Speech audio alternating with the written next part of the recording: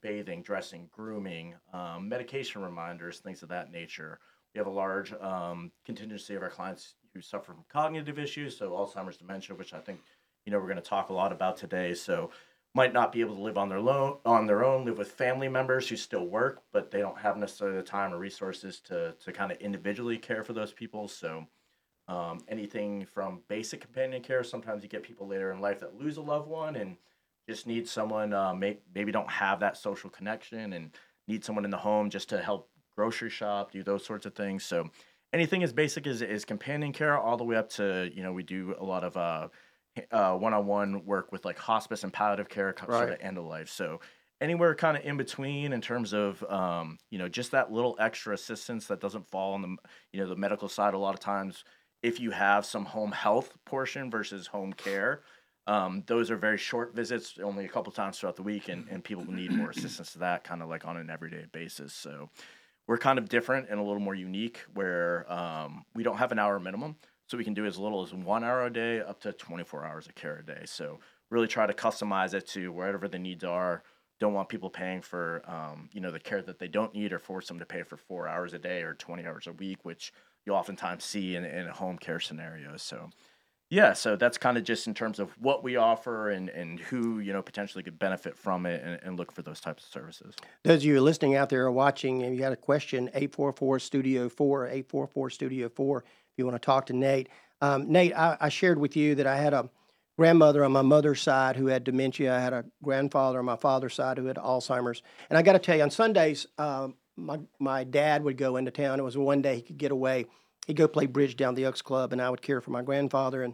And this was a guy who was probably 82 or 83. I grew up with my grandfather, Mm. working closely with him, and he was bedridden, had Alzheimer's, and there might be an accident in the bed, and I had to take care of it. Yeah. And I got to tell you, and watching him slip away a little bit each weekend that I would go out there. One time I just went home, had a drink, and cried. Mm. And I can't tell you the toll it takes on a family watching that.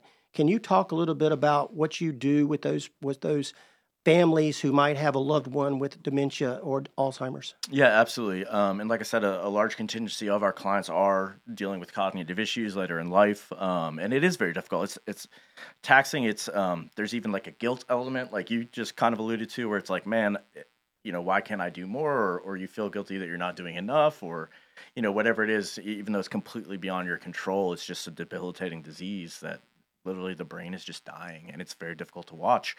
So I'm a certified dementia practitioner. So it's something we take very seriously. It's something that's very important in an industry like ours. We actually, in the state of North Carolina, to be a licensed, bonded, and insured company, there's training that the caregivers have to go through that's required by the state of North Carolina. We actually do a little bit further training that we require our caregivers. It's a class specifically geared towards caring for people with dementia and Alzheimer's. So in that scenario, we mentioned the baby boomer generation kind of getting older now, needing help, but then there's also a generation of children that are now taking care of their parents. So respite care, like you mentioned, sometimes the primary caregiver is a loved one, is a family member, but it's very difficult. So coming in and having someone at least to allow them to get out of the house or to take care of things that we take for granted sometimes with people that aren't aware of those scenarios and that constant just sort of stress that's involved with being in having a loved one in your life that constantly requires your attention. So in terms of the services that we offer specifically as the hands-on care for those dementia, we also have a lot of programs hopefully to keep them engaged as much as possible depending on where they are in their diagnosis of dementia, trying to keep them as active and engaged as long as possible, and then also providing that respite for the families who are involved with that care at the same time, because it's challenging. It's like you said, stressful. There's a family dynamic oftentimes too, where some people care for more than others, and there's some resentment. So there's a lot of different challenges and obstacles that really go into providing that care, and then also having a stranger, at first come into the home. They oftentimes, with the memory issues already, it's a very difficult thing when anytime anything changes in their world. It's sometimes difficult. So what we really try to do in those scenarios specifically is create that consistency with the care in terms of, hey, how many hours are there a day? Limit the amount of caregivers that are in the home, and try to create that consistency and kind of raise the comfort level for the families and for the ones who are receiving the care. 844 Studio 4, 844 Studio 4. If you have a question of Nate, Colonel, you said you might have somebody in your family that is wrestling with the same challenge? Yes, I do. I've got a 94-year-old aunt out in a memory care unit out in California. She's the last member of the greatest generation of my family. Mm-hmm. And I've been seeing a cognitive decline in her over the last couple of years. She had a guy she was with who declined quicker than she did, so we put him in memory care. And she would go visit every day, and then I'd noticed that she couldn't take care of herself with issues, and I'd stayed with her for a couple of days, and the living conditions were terrible. So I managed to get her to move into the same facility that her boyfriend was in. Right. And it's been wonderful. I mean, because there was some reason for her to go there. Right. And there's somebody there that she knew and loved. So to get her there, once I got her over the hurdle of leaving the house, which was a big deal. Right. She's doing fairly well. Nate, I was sharing my grandfather. I remember one particular Sunday I was out there and I was making him lunch, and my grandmother had died a couple of years before of cancer, and Granddaddy was saying, Louise, and I went in there and said, Granddaddy, there's something I can help you with. And he said, where's your grandmother? And I said, well, Granddaddy, she's passed. He said, what? I said, she died. And he just looked at me with these eyes, and then he said, how would I not remember that? And it just broke my heart. And I went back in the kitchen, and he went, Louise. I walked back in there, and he said, Bill Jr., where's your grandmother? And I said, she went to town. But that's 25 years ago, and I've never forgotten that. No. Yeah, and like I said, it's almost just as difficult sometimes, and they're oftentimes maybe lucid and then out of consciousness or having, memory lapses, and some of it's shorter term, some of it's longer term, and it affects people, very differently in a lot of different scenarios. So I had a grandmother that passed away from Parkinson's, and during COVID, before I did this job. So it really opened my eyes to just the value in having someone there for my grandfather too. I mean, he was the primary caregiver, and having people come into the home that could really provide, that level of quality of care at that point was very valuable. Yeah. Well, when we get back, we're going to talk about some more of your career, particularly in the military, and we're going to take a brief break for news. Stay with us here on Town Talk. We'll be back on Town Talk. I'm your host, Bill Russell, on WSIC.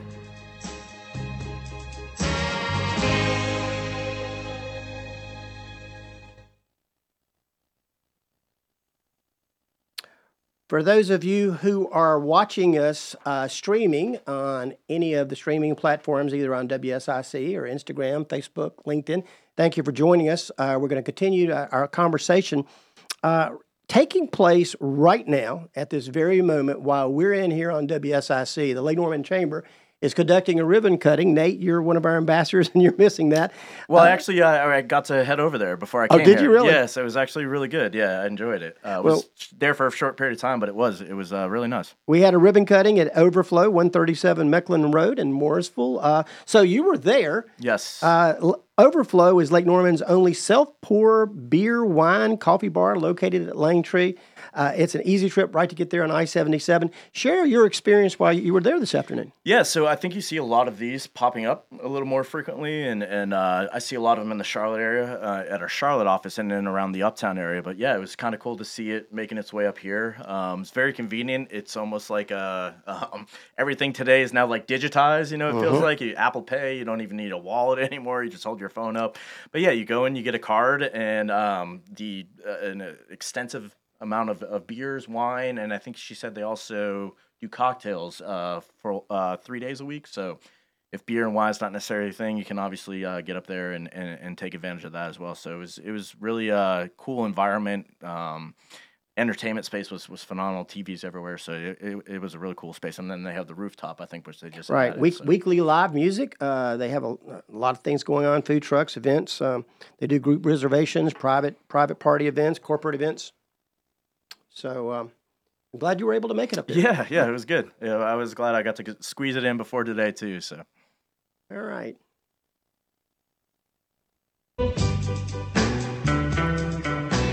And we're back on Town Talk. I'm your host, Bill Russell. We have Nate Conley here with Cornerstone Giving and Lieutenant Colonel John Hedley with Welcome Home Veterans, or Richard's Coffee Shop. Nate, we were talking a little bit earlier. You have a military background. Share a little bit about your service in our military. Yes, so I served from 2004 to 2011. I was originally in as a Special Forces recruit, 18 X-ray. Ended up dealing with some injuries and things like that. And we were talking a little bit before we got on the air, and you were talking about your military career and service, Colonel, and I was reassigned to a scout platoon. So did a lot of recon for battalion scout platoon, and did my training at Fort Benning, Fort Bragg, and then was stationed over at Fort Lewis, where First Group is located out there, in concentration on the Middle East, and got deployed in 2007 for 15 months. That was a long deployment, but spent a lot of time in Baghdad, up north in Muqtadiya, which is kind of the breadbasket. A lot of terrorist activity and not a lot of U.S. presence prior to that point. So had a lot of clearing out to do, and then ended up doing some battle space handoff in like Bakuba with the Iraqi army and things like that. So. It was definitely an experience that I wouldn't trade for anything. I never intended to stay in, so it was one of those things I wanted to serve and do my part for the country and kind of move on. I was only supposed to be in 5 years and ended up getting injured and having some surgeries and things like that. So ended up getting medically discharged in 2011, and that's when I made my way here and down to the Charlotte area once I was finally out and had moved on. So. Colonel Hedley, you sent me your bio, and I was looking at this, and you will not talk about this, I'm sure, so I'm going to read this. I read the bio, and I know you're author of 2 books, and I can't wait to read them, but military decorations, Nate, included the Silver Star, the Bronze Star with Valor, twice, 2 oak leaf clusters, the Defense Meritorious Service Medal, the Army Meritorious Service Medal, 2 oak leaf clusters, the Air Medal, the Army Commendation Medal with Valor, the Good Conduct Medal, and it goes on and on and on in terms of your recognition and the things you achieved.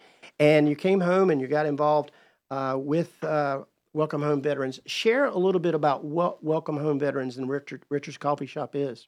Okay, I'd be more than happy to do that, Bill. That's a place that's near and dear to my heart. I've been involved with this place since its inception. It started out as a little coffee shop in Mooresville on Main Street called Pat's Gourmet Coffee Shop, run by a guy by the name of Richard Warren, who was a gunship pilot in Vietnam, and his wife, and they were selling gourmet coffee. But Richard had a soft spot in his heart for veterans, particularly Vietnam guys, and he welcomed them in, and he made them feel good. A lot of guys came back not feeling so good from that war.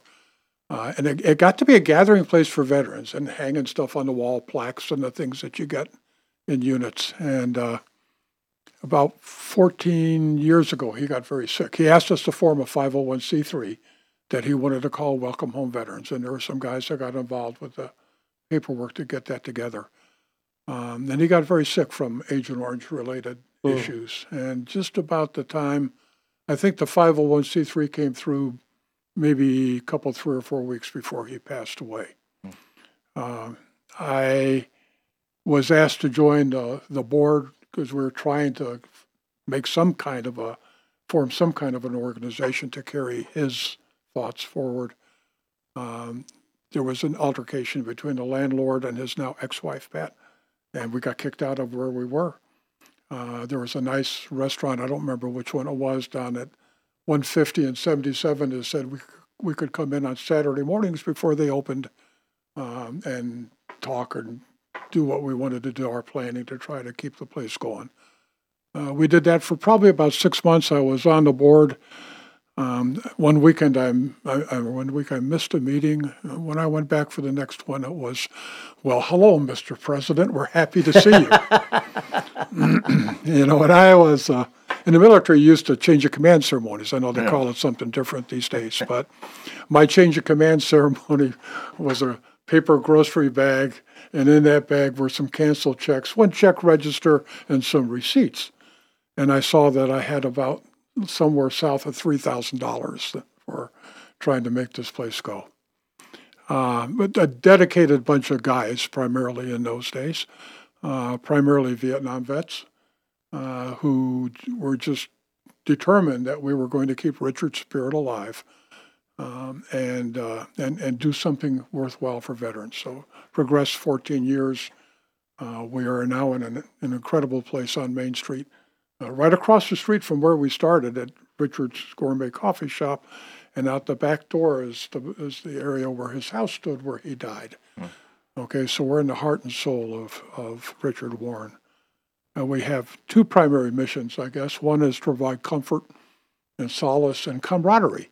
You get out of the military, what do you miss most, Nate? You miss the guys you served with. Sure. You miss the feeling, the dedication, the sense of mission, and that kind of thing.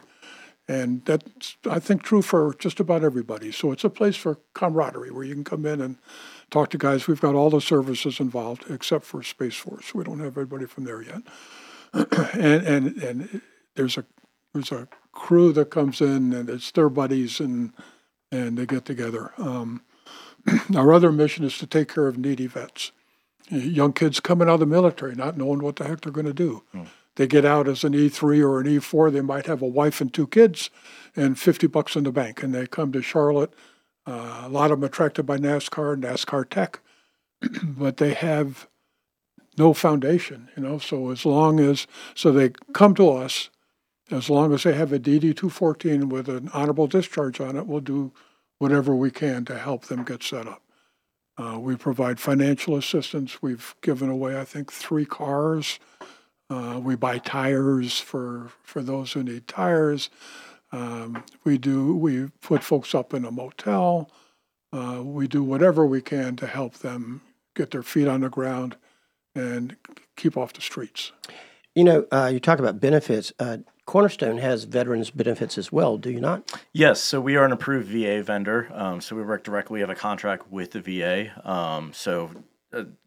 Feel like this is a great opportunity. Obviously, get connected with John and the coffee shop and things like that, because a lot of times service members are either unwilling because of their experience when they got home to work with the VA, or I've come across that a lot specifically with that generation.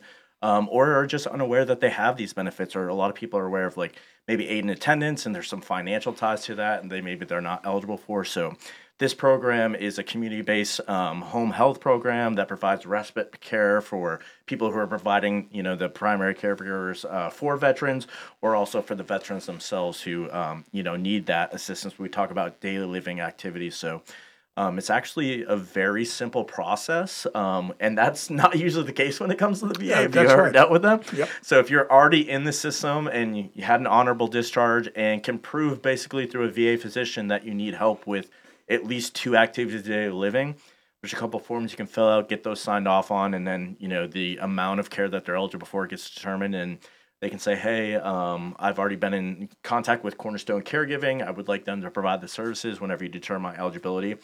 And we have a nurse that goes out, they'll perform the assessment, get the paperwork to the VA, and then we can start, and initiate the care and give them the help that they need. So free of service, they don't do anything.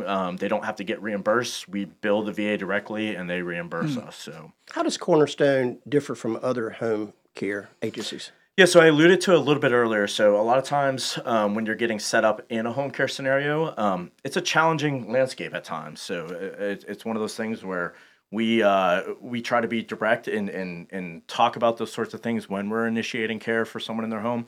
But they found their solution to that is, okay, hey, everyone needs at least a 4-hour shift when we're coming out to the home. Everyone needs at least 12 hours or 20 hours a week, which is pretty standard what you'll see in the industry.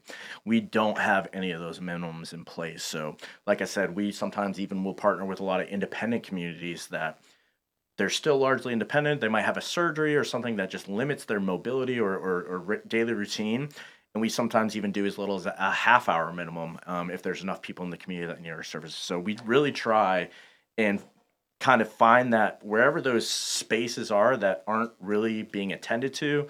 That was our founder's. He was involved in Visiting Angels high up, and he broke off, started Cornerstone Caregiving, and was like, hey, I think there's still a little bit better way to kind of do this. And part of that mission was let's provide the amount of care that people need without forcing them to pay for anything they don't. So having those no minimums in place really does kind of set us apart in that regard. I think we're the only one in the Charlotte area that doesn't have those. Colonel, we got a couple of minutes left before we go to break. West Point graduate. Again, I talked about some of the things that you were able to achieve. Talk a little bit about your military background. I was raised as an Army brat. My dad was in, and we I lived around the world as a kid. I lived in Japan for 3 years, lived in France for 3 years, and various places across the states, Benning and Monterey, California, that I remember clearly. And so I guess it was in my blood. And I always wanted to be a soldier, and I always wanted to be an infantry soldier. My dad was an infantry officer. He never pushed me in that direction, but he certainly encouraged me if that's the way I wanted to go. So when I was in high school and everybody's making their college visits on their junior and senior years, I didn't go anywhere because I knew where I wanted to go.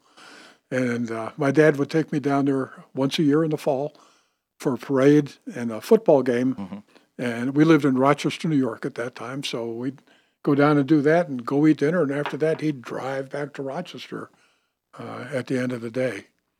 So I tried out of high school to go to West Point, like most guys do. And I took all the entrance exams and all that kind of stuff and found out I had not done very well.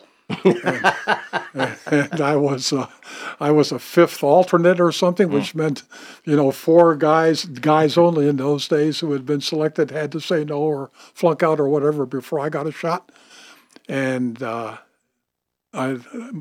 found out about West Point Prep School for regular Army soldiers. Right. So the day after I graduated from high school, there was an OD car in my driveway. It took me to the reception station, and that started it all. Well, when we come right back, we're going to talk about 2 of your books that you've written. I'm Bill Russell, your host for Town Talk, and we'll be right back. Stay with us.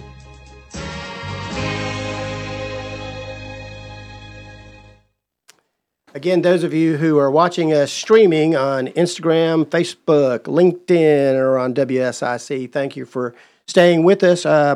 We have a couple of events coming up with the Chamber of Commerce on Tuesday, August the 1st. From 5 o'clock to 7:30, we have the 20-year anniversary of Go Far Automotive. That's Joe and Terry Carbon. Those of you in Lake Norman, you know Joe and Terry, very involved. He comes down to Richard's Coffee Shop quite often, mm-hmm. Joe does. Joe has been an ambassador of the Lake Norman Chamber of Commerce for those 20 years.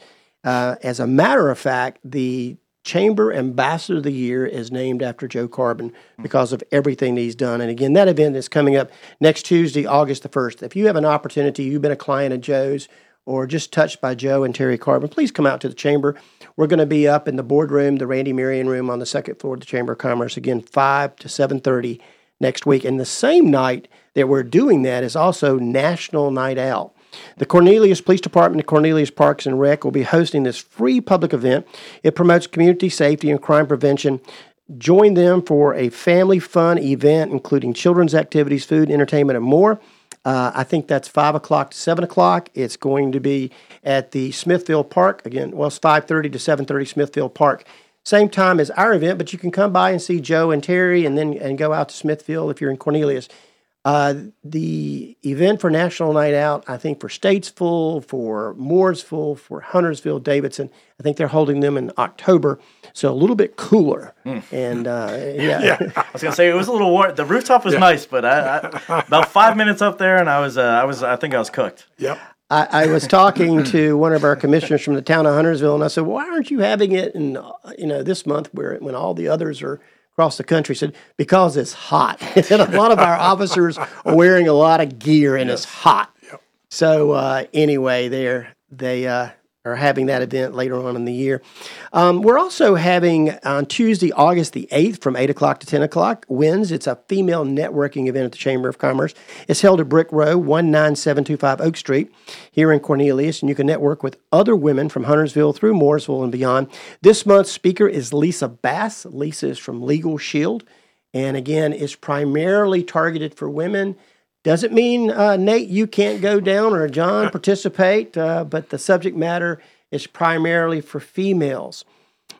If you're wondering, does the Chamber of Commerce or how can the Chamber benefit me, on Wednesday the 9th from 4 o'clock to 5:30, we're having a membership orientation for new and existing and potential members of the Chamber of Commerce. It's held at the Chamber of Commerce, 19900 West Catawba Avenue. You can come out. If you're a new Chamber member, you can find out what the Chamber can do and how you can maximize your investment in the Chamber of Commerce. If you've been a Chamber of Commerce member, and it's just an opportunity to refresh and remind you about some of the things that we're doing. And if you're not a Chamber member, you guys can come out and find out a little bit more about the Chamber. Nate, both you and John are members of our Chamber of Commerce, and we thank you very much for your support. As a matter of fact, John, I don't know if you were there that morning, we had a nonprofit meeting about 2 years ago over at Richard's Coffee Shop where we brought 30 of the Lakes regional nonprofits. I remember, yes. Okay, yes. Good. Very well attended, and we thank you for playing host of that particular thing. As a matter of fact, that quarterly nonprofit is coming up again Thursday, August the 10th. That's going to be 9 o'clock to 10:30. It's held at the Homewood Suites in Davidson at 125 Harbor Place. And again, it's a chance where any of our regional nonprofits can come out and find out more about each other and share some of the things that they're doing. You know, one of the reasons we started that, John, is because there might be, there were 3 nonprofits that had their gala events on the same weekend. And this is a chance for people to understand what is Richard's Coffee Shop, what might Ada Jenkins do. So it's an opportunity.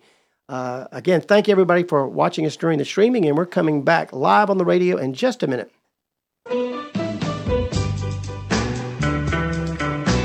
Welcome back to Town Talk. I'm your host, Bill Russell. I have Nate Conley. He's the operating director at Cornerstone Caregiving. And Lieutenant Colonel John Hedley. He is retired, Welcome Homes Veterans, Richard's Coffee Shop. Nate, I want to go back to you. What are some of the challenges that you face within your industry? Yeah, so we talked about, just from a client perspective, obviously the cognitive issues and some of the challenges that is brought on by those issues, bringing people in the home that aren't familiar with that environment, having the people, obviously, that we're caring for just really being uneasy with that whole thing, changing their environment when it comes to that. But in all reality, too, it is a industry that's deals with some very difficult retention issues. So it's a constant challenge in terms of a lot of these. We're a PRN world, so these caregivers work whatever hours they have available to them to try to make their living via this way. So, a lot of them sometimes work for a few different agencies at a time to kind of fill up their hours during the week. So creating that consistency is always something that is a challenge, but it's something that's a priority, especially when we talk about the ones when we're in the home with the issues with Alzheimer's and dementia. So retention, what we try to do to try to combat some of those things is we always try to be as creative as possible. It's never going to be a perfect scenario, perfect world. We try to dedicate a high priority level to valuing our caregivers. So we do a lot of, every week we have a weekly caregiver appreciation drawing. We have a caregiver of the month. Cornerstone Caregiving, one of its pillars is making sure an oftentimes undervalued community in terms of caregivers understands that they are very important. What they're doing is very important, is very impactful, caring for other people's loved ones. So making sure they understand how much we appreciate what they do and, competitive wages, competitive salaries. We have a caregiver of the month nominee for every office that gets, entered in to win a chance for $1,000. A Caregiver of the Year award that comes with $500 and a chance for drawing to win a new car. So just things in terms of the caregivers themselves to hopefully solve or at least mitigate some of those retention issues when it comes to the caregivers themselves, because it's really, really important to try to establish that consistency when we have the care for our clients. And if you have a high turnover rate, it becomes even more challenging. So. I was sharing the frustration challenges within a family dealing with things of that nature. I remember one time that I had a couple come see my grandfather who'd been bedridden, and I was working out in the garden. But when I walked in, I could see just the absolute sheer look on their face that they hadn't seen my grandfather in over a year and how he had deteriorated. And I looked at Granddaddy and I said, "Granddaddy, I've been out in the garden waiting on you for over an hour. I thought you were coming out there and helping me pick corn. What are you doing?" And he said, "Well, I'm coming in just a minute." And of course, they're looking at me like, he's not getting out of bed. And I said, you're just wasting. You're just staying there. You're saying you're going to stay in here and enjoy yourself. I'm out there working hard. He said, "I'll be out there, Reckley. I'm coming." And I could see the expression on their face, like, what is he talking about? This guy's not going to get out of bed. But sometimes you just have to go with it and play the game almost. It's mentally. Mm-hmm. You kind of just have to meet them on wherever they're at. So yeah, it's. What recommendations would you have for a family dealing with that kind of issue? Yeah, I think the biggest thing in terms of memory is we see a lot of frustrations, not only because they're not always mentally just aware of their surroundings or where they're at, even specifically, repeating themselves a lot. So for us specifically, what we try to do is it's not anything I think is you can have a blanket sort of generic way to deal with it, because each one is different. Each one handles different, responds differently. So for us, we really try to educate them on what dementia is and what Alzheimer's is, and they have to understand that it's a disease that is attacking the brain. That brain is dying, and just how dramatic. I mean, when you think about when you have heart issues or even an injury where one part of your body is not working properly, we're talking about the brain and how it is actively dying. And so just preaching patience and understanding of the disease itself, I think, goes a long way in those moments of just trying to understand, while they might not be aware of what's happening to their body, us understanding what is and dealing with it on that level and kind of having the mental capacity or the approach of just that patience and hopefully just provides a little more compassion for those scenarios. We got about 20 minutes left. If you've got a question regarding home health care, dementia, Alzheimer's, Nate's here. 844-STUDIO-4, 844-STUDIO-4. John, I want to get back. Right before we went to break, we were talking about your military career. Share a little bit about where you were at and some of the military engagements and where you were stationed. Sure. I started out like most grunts at Fort Benning, Georgia, with a series of schools and so forth. And then I had 6 months to go practice being a second lieutenant before I went to Vietnam. So I stayed at Benning in the 197th Light Infantry Brigade. I was a platoon leader there. Had an incredible platoon sergeant who taught me a whole lot. And my dad had always told me, you just make sure you pay attention to your NCOs and they'll help you. So anyway, after 6 months there, I wound up in Vietnam. I landed there on my 24th birthday. And I got really upset because nobody had a cake for me. It was the first birthday I've ever been through, and I didn't have a birthday cake. Very inconsiderate. Yeah, it was. It was. And, that was an experience. They can certainly relate. There are parts of it you don't want to talk about. There are parts of it you don't want to remember. But it was an incredible experience in growing up. I found out there's no more greater experience in life or responsibility in life than being responsible for other mothers' sons. And they'll tell you in all the training and so forth that when the stuff starts, all the eyes come to you and say, "What do we do now, Lieutenant?" And that was true. And that really hit me. It was a heavy, heavy, heavy responsibility. But I came back from my year in Vietnam. Fortunately, no holes big enough to get me a Purple Heart, so that was wonderful. And I went to the Old Guard in Washington, D.C. And I spent 2 years commanding a company there. And one of our primary responsibilities was funerals in Arlington National Cemetery. And being the company commander, I was responsible for all the officer funerals that took place during that week at Arlington. They were predominantly Vietnam guys that were coming back. It was really tough dealing with widows or moms. I sent one of my officers, one of my platoon leaders, off to Vietnam, and 3 months later we were burying him, which is one of the toughest ones I've ever had to do. But it was proud because we were the last vision of the Army that family would see, more than likely. And so we trained hard to be absolutely perfect in everything that we did, to show the deepest respect we could to the guy that we were burying. And then from there, I went on to other assignments. I had an ROT instructor assignment, ROTC, where I met my wife. Was that in high school?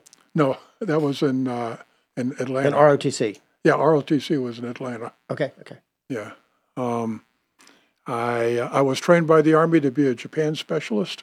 Okay. So I spent 2.5 years going to language and cultural training both in the Presidio Monterey in California and then to the Foreign Service Institute in Yokohama, Japan. So I spent a good deal of time in Japan. I came back to Fort Benning, had a couple of commands there, and then went off to a school. And while I was at school, the Army came to me and said, "Okay, Hedley, you got all the troop duty you're ever going to get. What do you want to do next?" And I said, "I want to go be with soldiers." Well, I didn't make a command list, so I wasn't going to command a battalion. But I wound up as a division IG, which was an absolutely superb job because we really got involved in those days in trying to help folks and trying to help the units improve their efficiency and their operational readiness and so forth. And that's where I retired was from that job.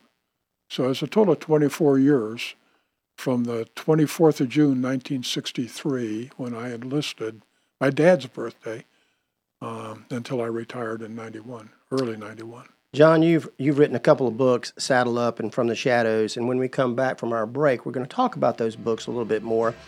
Stay with us on WSIC Town Talk. I'm your host, Bill Russell, and we'll be back after this break.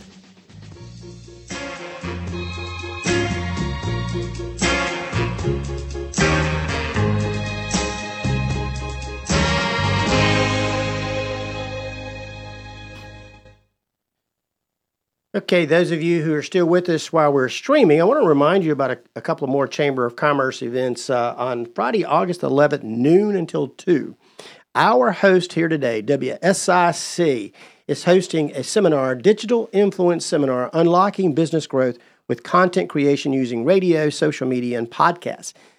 Join Justin Kazepis and the WSIC Creative Media team, and we're going to explore how to enhance your media and marketing exposure. Lunch is provided, but you have to call the Lake Norman Chamber of Commerce to make a reservation. Also, the Lake Norman Chamber of Commerce is accepting applications for both its Leadership Lake Norman and its Junior Leadership Lake Norman. Leadership Lake Norman is a program for adults, and Junior Leadership is for rising high school juniors. So if you have a young man or a woman who is going to be a junior in high school this coming fall, whether they're in a Lake Norman high school or homeschool, and you're interested in Junior Leadership Lake Norman, you can look at that application online at lakenormanchamber.org. The deadline for Leadership Lake Norman is September 8th, and Junior Leadership Lake Norman is September 15th. But those are two programs we have coming up with the Chamber of Commerce. Nate, I'm going to go back to you. Before we go back to being live on the radio, can you share any of your past military experience or what sticks out as some of those moments that you enjoyed most? Yeah, as Colonel kind of mentioned, there's a lot that we don't necessarily like talking about, and those are very difficult. But I have several. I think it's why I'm very eager to kind of get involved with the Richards Coffee Shop, because you mentioned that camaraderie, and it's very rare to get around a lot of people who understand what we went through, what we did. To have individuals that share that commonality, and you don't even have to talk about it. They just, they understand. Yep. It's a level of comfort that oftentimes is rare to come across when you make that transition, out of the military into the civilian world. So for me personally, it just, I played soccer in college, and it was a very athletic, very active person. So training, although sometimes some of the training I didn't like as much, but just in those moments, just being active, training, learning a lot of different skills. I was not didn't grow up a lot around the military, so a lot of stuff was new to me. So learning a lot of those things, getting a lot of those life skills that I think, honestly, for me, as a young adult, I still had a lot of maturing and growing up to do, and I think the Army, really helped me in that regard. Yeah. I probably wasn't your typical Army person that you thought of. I was very opinionated. Told a lot of people what I thought, which wasn't the best thing, in the infantry specifically, but just really served me well. Like I said, I never really planned on staying in, but was really glad I did, and how it set me up for, the paths that I ended up taking. Yeah, so thank you. Welcome back to Town Talk. We were just talking to Nate about his experience, and Colonel, I want to share a little bit about what you've done in terms of writing your book, Saddle Up and From the Shadows. I know you said Saddle Up took you about 8 years to write. Tell us a little bit about Saddle Up and that book that you wrote. Sure. And Nate knows, when you come back from a live fire exercise, normally you don't talk to people about it. You don't share the experiences with your family. For years and years, I never talked to my wife about anything. My daughter didn't know anything about what I had done, or maybe even the fact. My wife knew I'd been to Vietnam, of course, but my daughter probably didn't even realize that. And when we came home, we were not welcomed home with open arms. It was kind of a tough time for a lot of guys. So even more reason to clam up and not talk about what you did. But I had reunions of my recon platoon yearly, starting in the year 2000.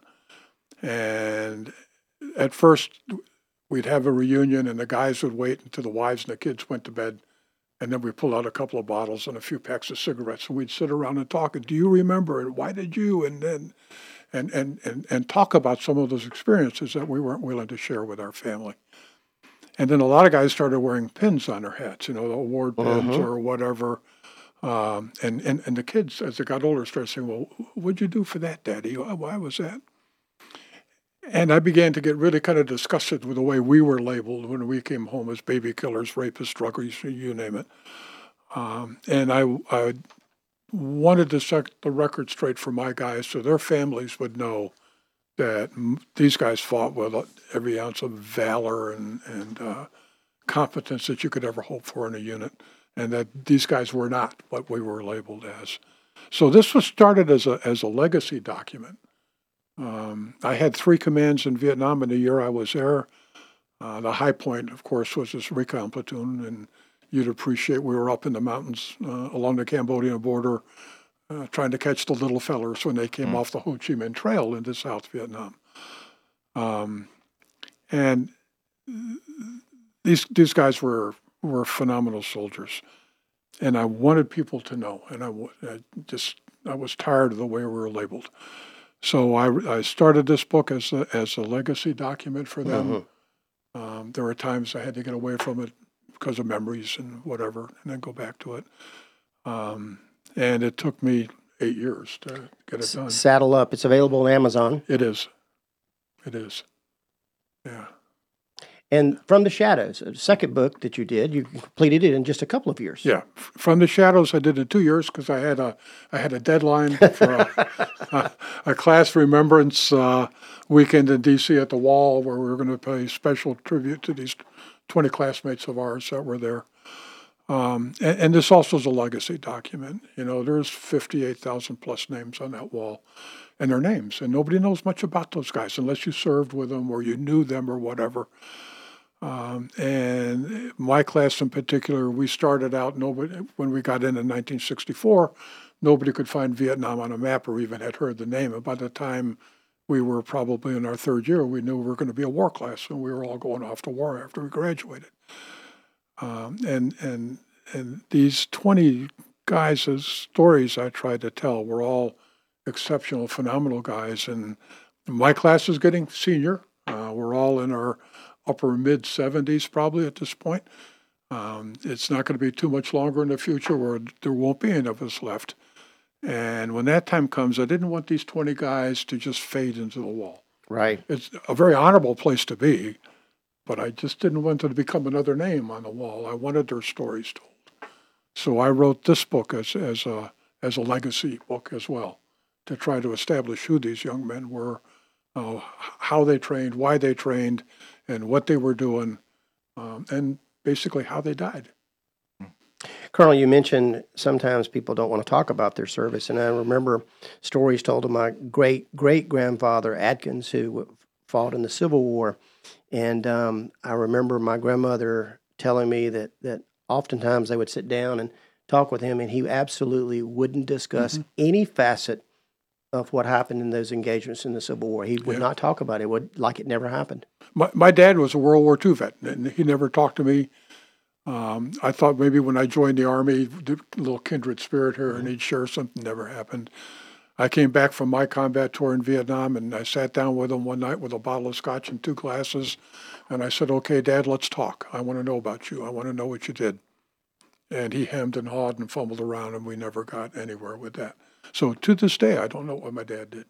For those of you who are listening, how can they get involved? How can listeners help support Welcome Home veterans? Sure. We're a 501c3 nonprofit. We survive on donations. We survive on people coming to see us, and we're almost like a living museum, we call ourselves that, because some of us old dinosaurs can relate directly to what we got hanging on our walls. And we serve not for ourselves, we serve for the people of this country, and didn't ask for thanks or appreciation. We went up, you felt like you had to serve your country, so away you went. I can relate. But at this stage in life, we kind of want to show the civilian population what we did and who we were, and let them understand some of the sacrifices that were made, if nothing more than time away from families, from anniversaries, birthdays, Christmas, whatever. So we don't ask for donations. We appreciate them. We're trying real hard to get young guys like Nate in. It's tough because you're working and you don't have the time necessarily to come. But anybody can just come down to Richard's Coffee Shop. Anybody. Again, we serve the people of this country. We would like the people to come in and see something about. There are so few families in this country these days that have any direct relation to the military. Now less than 1%. And so there's a great knowledge vacuum out there, or a great understanding vacuum out there of what guys did who raised their right hand and signed their lives away for any number of years to go off and protect and guarantee our freedoms and our liberties. And again, legacy. These guys deserve some recognition, and we want people to come in and sit down and talk with one of the guys there and find out what he did. At this stage, we're maybe a little bit more willing to speak about some of the things that occurred, or what's it like to serve at sea, or what's it like to fly a jet airplane, or whatever. We try really hard to be involved in the community. We try real hard to get involved with anything that we can participate in, anything that we can do, again, to encourage veterans to come and join us. I never go anywhere without my Vietnam vet hat, because I want to meet other vets and I can talk to them about Richards and try to get them to come and participate with us. Colonel, a lot of people came home from World War I. They were celebrated. World War II, Korea, they were celebrated. Vietnam was a controversial war. They didn't get the welcome back that many did. What would you say to any veteran that's listening out there? What would you say to them that maybe feels like they weren't appreciated for what their service was to our country? I run into guys on the street sometimes with my hat. He'll come up, and the greeting between Vietnam vets is welcome home, and you give each other a hug, right? And sometimes you get tears and whatever. And I'll tell anyone who wore a uniform, I don't care what you did. You could have been a cook or a combo lineman or an infantry soldier or a pilot. Be proud of what you did. Stand up and be proud. And you don't have to go around trumpeting your accomplishments, but don't shirk from telling anybody that you're a veteran. And don't feel like you have to hide in a corner because you're a vet and you don't want to wear anything that identifies you as a vet. I say, be proud of what you did, because there's so few people who do that. And this country exists now because of folks who are willing to put on a uniform and go serve. I was sharing with you my Uncle Jimmy Lever. He was a man that went in the very beginning of the Vietnam War and was one of the last to be brought out. My brother's wife served in the Navy. Just a lot of folks within my family served in the military, and I'm very appreciative of what they did so that we have the opportunity to be here today to give our opinions on WSIC. And Nate, thank you very much for your service and what you did for your country. No, I appreciate that, and it's always just an incredible honor to meet Colonel Hedley and those who served before. And I obviously did my own times abroad and in a time of war, but it's very difficult for even someone like me to imagine Vietnam, World War II, and with those veterans, the sacrifices and hardships and memories that they have to just revisit at times and deal with on a daily basis. So I know the struggles that I have, personally, and it's just always just, like I said, it's an honor to meet the ones who. That's who a went great before thing us. about the coffee shop. Guys like you, guys like me, I struggle with my memories too. You know, but when you're having a bad time and your dreams or flashbacks or whatever is bothering you, you can come into Richards and you can be with guys who have walked down the same trail, who have been through the same thing, and it gives you solace and it gives you support. And that's critical to the mental well-being. 22 vets a day commit suicide. Why? That's a desperation call. Yeah. That's a huge thing. At Fort Lewis, I think we had more people actually who had died via suicide on our being home than actually died in country. In our unit, and it's just it's very sad. Yeah, It is. Nate, we want to thank you for sharing a little bit about Cornerstone, dementia, and Alzheimer's. And Colonel, we want to thank you for sharing about Richard's Coffee Shop and Welcome Home Veterans. I want to remind everybody that tomorrow morning we're going to be on Good Morning LKN. I have Senator Jeff Tart and Andy Yates, so join us from 7 o'clock to 9 o'clock. We'll be right here, Good Morning LKN. If it's Wednesday afternoon, we're talking about our towns on Town Talk, WSIC. We'll see you next week. I'm Bill Russell, your host of Town Talk. And again, thank you, gentlemen, for being here with me today. See you, everyone.